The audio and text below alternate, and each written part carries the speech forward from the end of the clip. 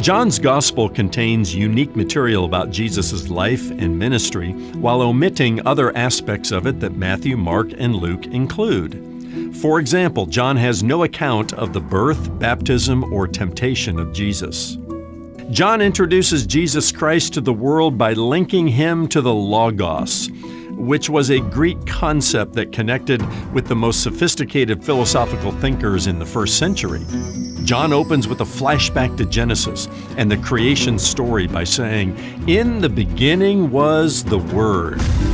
John states his purpose at the end of the book.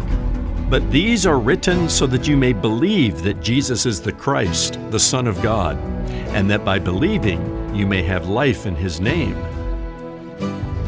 I'm Ron Jones, and this is Something Good.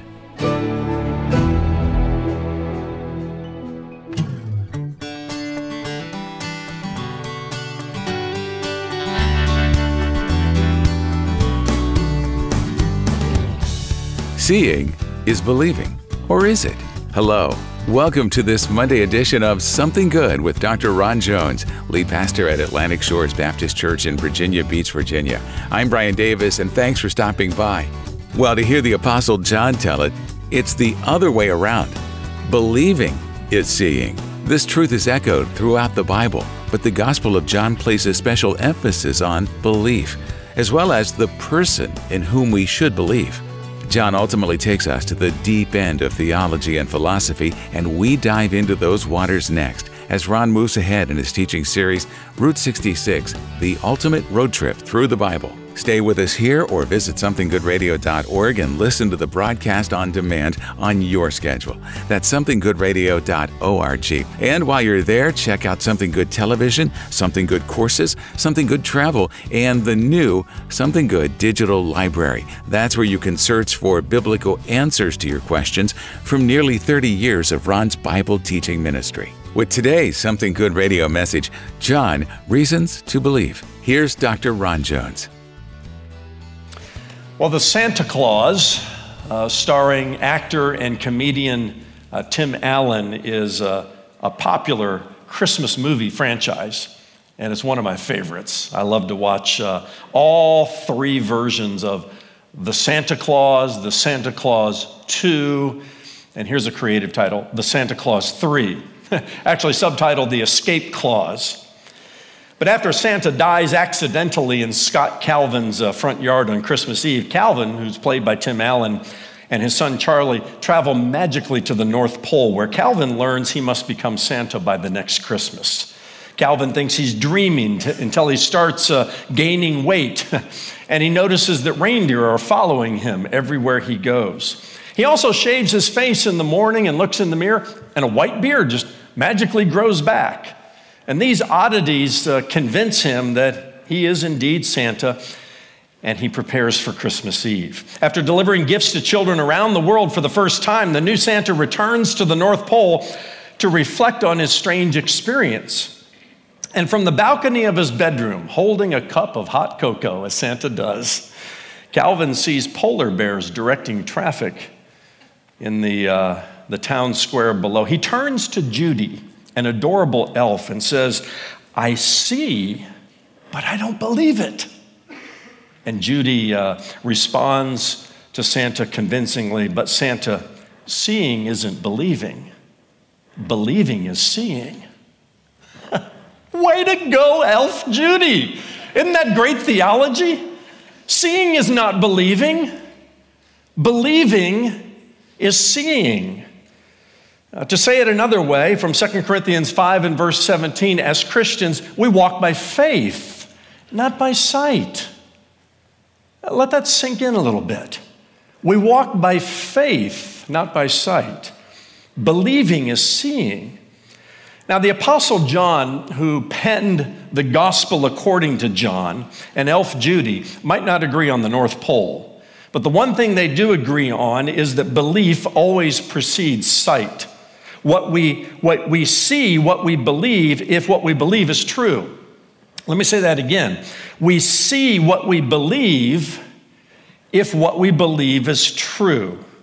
Now, John is known as the beloved disciple for many, many reasons. He had a very special relationship with Jesus Christ. He writes with belief in mind when he expresses in his gospel purpose statement this idea of believing. And again, you have to go all the way back to the end of the book to pick this up. John 20 and verse 31, "But these things are written so that you may believe that Jesus is the Christ, the Son of God, and that by believing you may have life in his name." John's focused goal throughout his gospel, all 21 chapters, is to engage belief in the Lord Jesus Christ. And he gives his readers many reasons to believe that Jesus of Nazareth is indeed the Christ, the incarnate Son of God. In John's mind, there's only one proper response to the life and ministry of Jesus Christ: believe. Believing is seeing. And when we believe in Jesus, he will open up our eyes to see the beauty and the wonder of his grace. Now let's get to know John, the beloved disciple, just a little bit. After the Apostle Paul, John is the most prolific writer in the New Testament, having penned the Gospel according to John, 3 epistles, 1 John, 2 John, and 3 John, and then the revelation of Jesus Christ, the last book of the Bible. John was part of Jesus' inner circle, which also included Peter and John's brother, James. You read through the Gospels and pay attention to those times when Jesus pulled aside Peter, James, and John, gave them insight into things and allowed them to see things that maybe some of the other disciples did not see. Jesus' nickname for James and John was the Sons of Thunder. Oh, what a great nickname that is. They were actually the sons of Zebedee, their father who was a fisherman, and Jesus found them fishing along the Sea of Galilee and invited them to follow him. But I always wonder about the Sons of Thunder. I think Salome, their mother, might have had a handful, in these 2 boys. And she was kind of a handful herself. She did what she could to position her boys within Jesus' kingdom enterprise, and Jesus gently rebuked her for that and taught a lesson about servant leadership. After Jesus' resurrection and ascension, both James and John play a significant role in the start of the early church, and we learn this in the book of Galatians and in the book of Acts. Tradition says that John also served the church at Ephesus before the Romans exiled him to the island of Patmos, and it was there on Patmos that he received and recorded the revelation of Jesus Christ.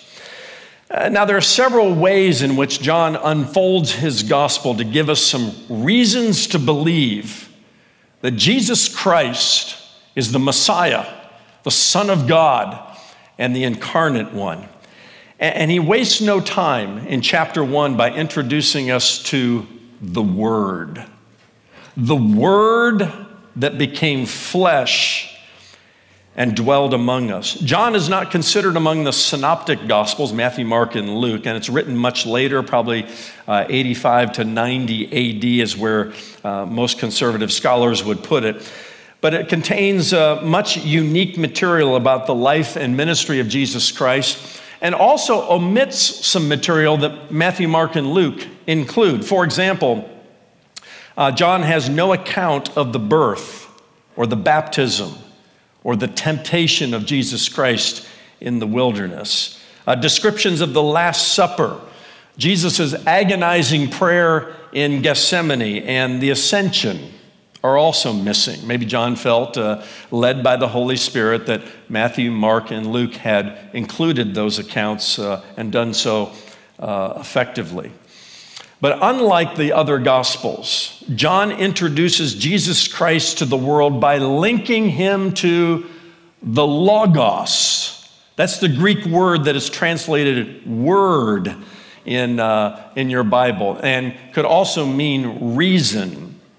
It's a Greek concept that connected with the most sophisticated philosophical thinkers in the first century. John immediately takes us into the deep end of philosophy and theology. He opens with a flashback to Genesis and the creation story by saying, "In the beginning was the Word," and then he goes on from there.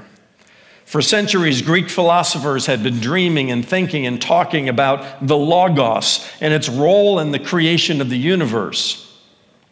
However, their understanding of the Logos never advanced beyond an abstract philosophical concept. They thought of the Logos as a force in the universe, kind of like Star Wars, may the force be with you. Long before Star Wars, the smartest, most philosophical Greek and Romans minds were thinking about the force that creates and sustains and maintains the universe. But John blew their minds wide open with 10 tons of theological dynamite when he said the Logos was a real person, a God-man who dwelled among us. You got to understand how radical of an idea that was and how sophisticated thinkers went, whoa, John, we were with you up to this point. But when you put flesh and blood on the Logos, wow, we're going to have to think about that. The Word, he says, is eternal. It's part of the Holy Trinity. And he wastes no time in saying, the Word was God, full deity. Furthermore, the Word is the creator of all things, the source of life.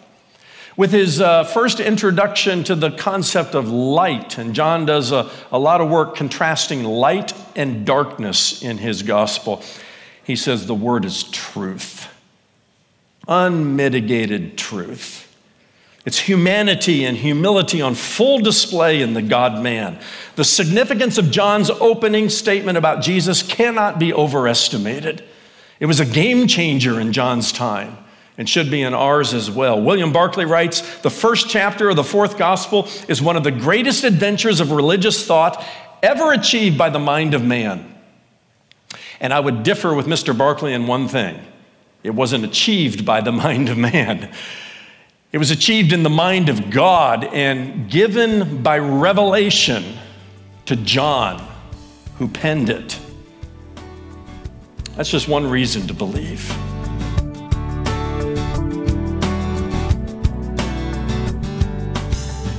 Up next, the second half of today's message, John, Reasons to Believe, with Dr. Ron Jones, lead pastor at Atlantic Shores Baptist Church in Virginia Beach, Virginia. And if you're listening to Something Good Radio for the first time, we'd like to send you a free chapter of Ron's most popular book, Mysteries of the Afterlife. It's our way of saying thanks for being part of our radio listening family. Stop by our website, somethinggoodradio.org, and click the I'm New icon at the top of the homepage. That's somethinggoodradio.org. While you're there, share your prayer requests with us by using the Explore feature right at the top of the homepage, where you'll find the How Can We Pray For You option.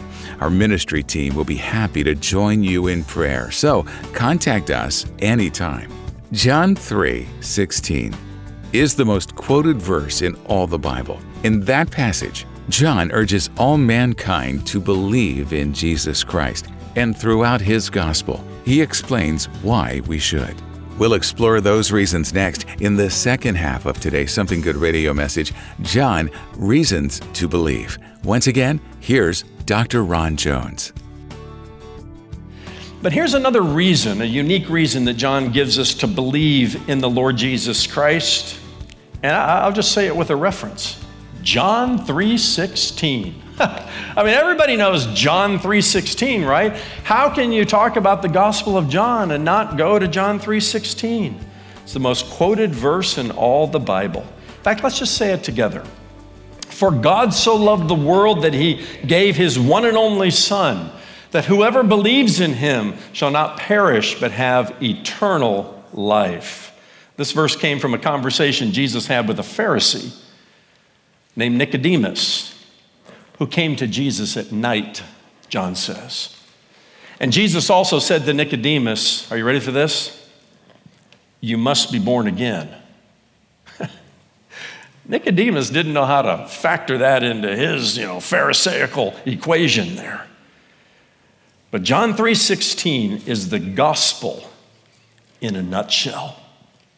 I love the way Max Lucado uses his poetic flair as a pastor and an author to describe John 3:16. He says it's a 26-word parable of hope, beginning with God, ending with life, and urging us to do the same. Brief enough to write on a napkin or memorize in a moment, yet solid enough to weather 2,000 years of storms and questions. If you know nothing of the Bible, start here, he says. If you know everything in the Bible, return here. We all need the reminder. The heart of the human problem is the heart of the human. He says God's treatment is prescribed in John chapter 3 and verse 16. David Jeremiah, in his book titled God Loves You, also reflects upon John 3:16. He says, John 3:16 has long been regarded as our greatest, most direct, and most concise statement of the gospel. With almost miraculous precision, it places the good news of the love of God in the smallest of packages. When you say John 3:16, even many unbelievers either know what it means or know the verse itself. It is the most famous book, chapter, verse reference in the entire Bible. You'll see it on a banner at a sporting event, emblazoned on a t-shirt, or scrawled in graffiti on an underpass. It is a shorthand way of saying God loves us all. Oh, John 3:16. We could just stop right there, pronounce the benediction, and say, here's reason enough to believe on the Lord Jesus Christ and to call him your Savior. But John goes on. John also records 7 distinct reasons to believe in Jesus through what are called the I am statements. These are self-identifying statements Jesus made, beginning with the words I am. Maybe some of this sounds familiar to you, where Jesus said, I am the bread of life. He said, I am the light of the world. I am the door of the sheep.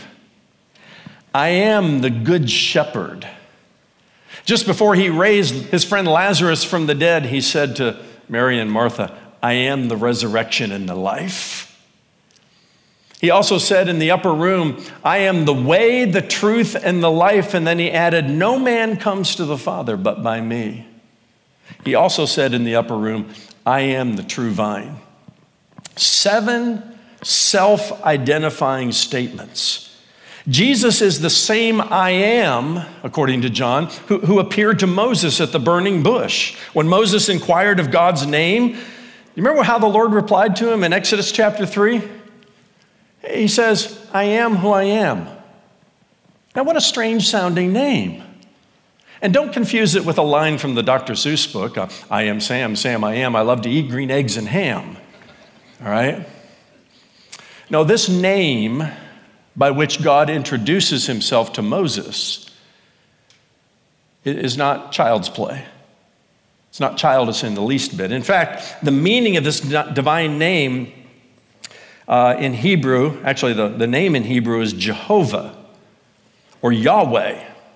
It's the sacred name that Jews would not pronounce aloud because they revered it so much. Jesus spoke, at least translated in John's gospel, the Greek version, ego eimi. And in both languages, the name means I am the absolute and all-sufficient one who works on your behalf. Jesus said it 7 times. I am, I am, I am. Ego eimi, ego eimi, ego eimi. And John presents Jesus to us as the great I am. And what a powerful name it is.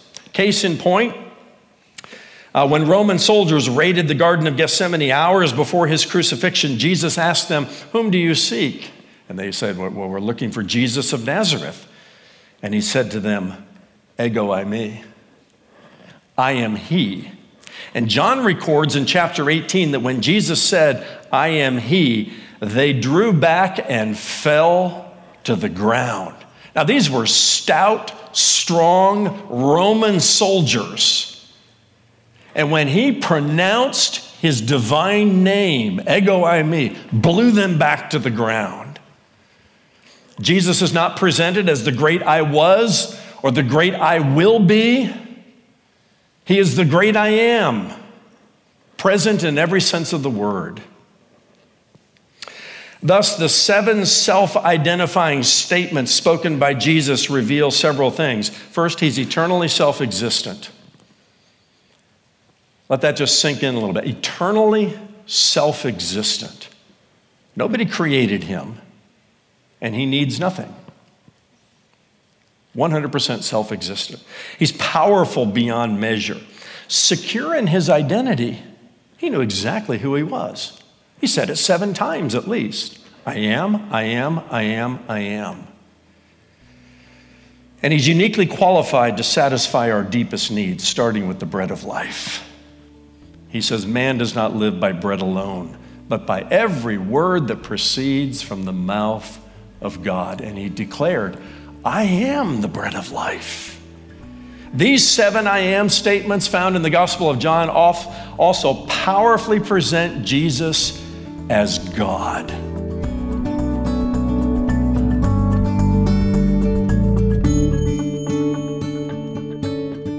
John, the apostle whom Jesus loved, points us clearly and unmistakably to God's love for all of us, as evidenced by his life on earth.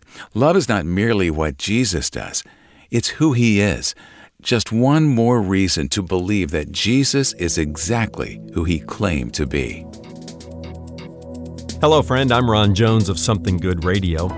If you've been with us for a while, if you're a regular listener and God is using this broadcast in your life, I want to speak directly to you. When you first tuned in or streamed Something Good, did you know that other people paid to air that program? We call them our ministry partners. They have people just like you in mind when they donate monthly to Something Good, which is a 100% listener-supported ministry. Now that you're a regular listener, will you do the same? Will you help us share something good with someone else? We created the 828 Club for people who choose to partner with this ministry through prayer and monthly financial support. It's based on Romans 8:28, which in the message says, every detail in our lives of love for God is worked into something good. I'm asking you to prayerfully consider joining the 828 Club today by giving $28 or more per month to share something good with someone else. And when you do, we'll send you some resources to help you grow in your relationship with God. It's our way of saying thanks for your partnership in this gospel ministry. So please join the 828 Club today. Here's Brian with all the details. All of us need help to accomplish the will of God. Today, with your help, Something Good Radio will keep sharing the gospel of Jesus Christ through these radio and internet broadcasts.